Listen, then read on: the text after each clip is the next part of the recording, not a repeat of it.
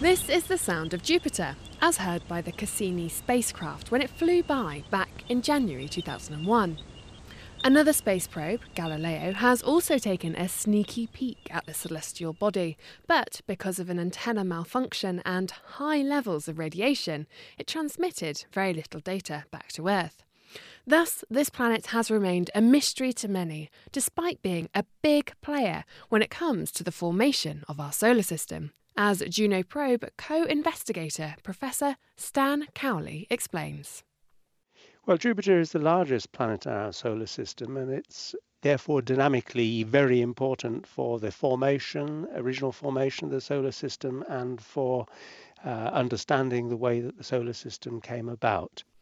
Okay then, so tell me a bit about this mission, Juno, that set off on August 5th, 2011. There are three main elements of the program. Those three areas are investigation of the interior.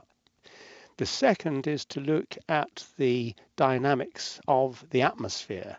It's mainly water that is actually at the root cause of the weather systems, and Juno carries microwave radiometers to look at the microwave radiation coming out, which will actually be able to penetrate through the clouds down to depths of about 100 atmospheres of pressure. So that is the second major area. And the third area, which is the one that we're actually involved in, is the polar auroras, which are around 10 times brighter than those at Earth. They have 100 times the amount of power coming out of them. Unlike the Earth, whose auroras are generated by the interaction between the planetary magnetic field and the solar wind stream coming out from the sun, Jupiter's auroras, as we have proposed, theoretically anyway, are generated wholly internally due to dynamics produced by, in fact, the moon Io interacting with the planet's magnetic field.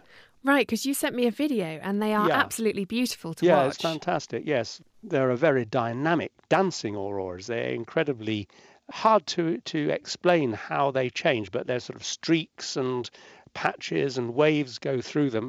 But exactly what is going on there is, again, one of the things we want to discover. But to discover this, it's no easy feat.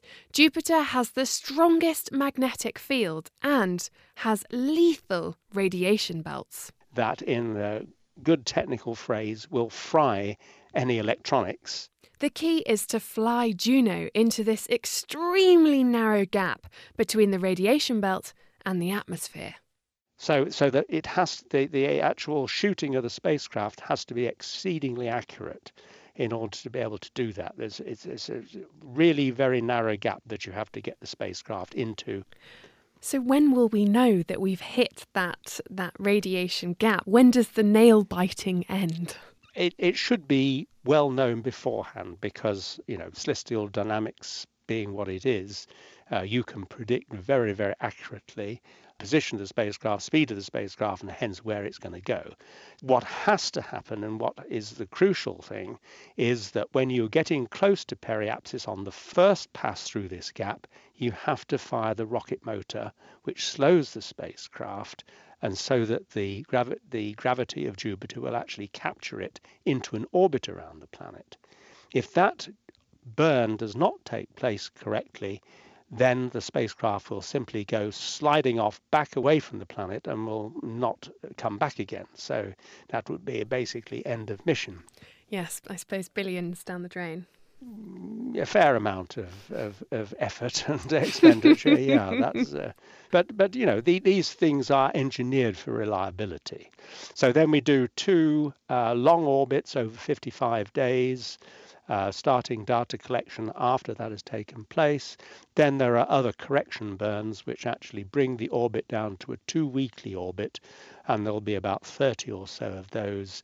Nominally, the spacecraft is then going to be consumed by the atmosphere in a fireball, but that is 18 months hence or thereabouts. And maybe there will be ways of extending the mission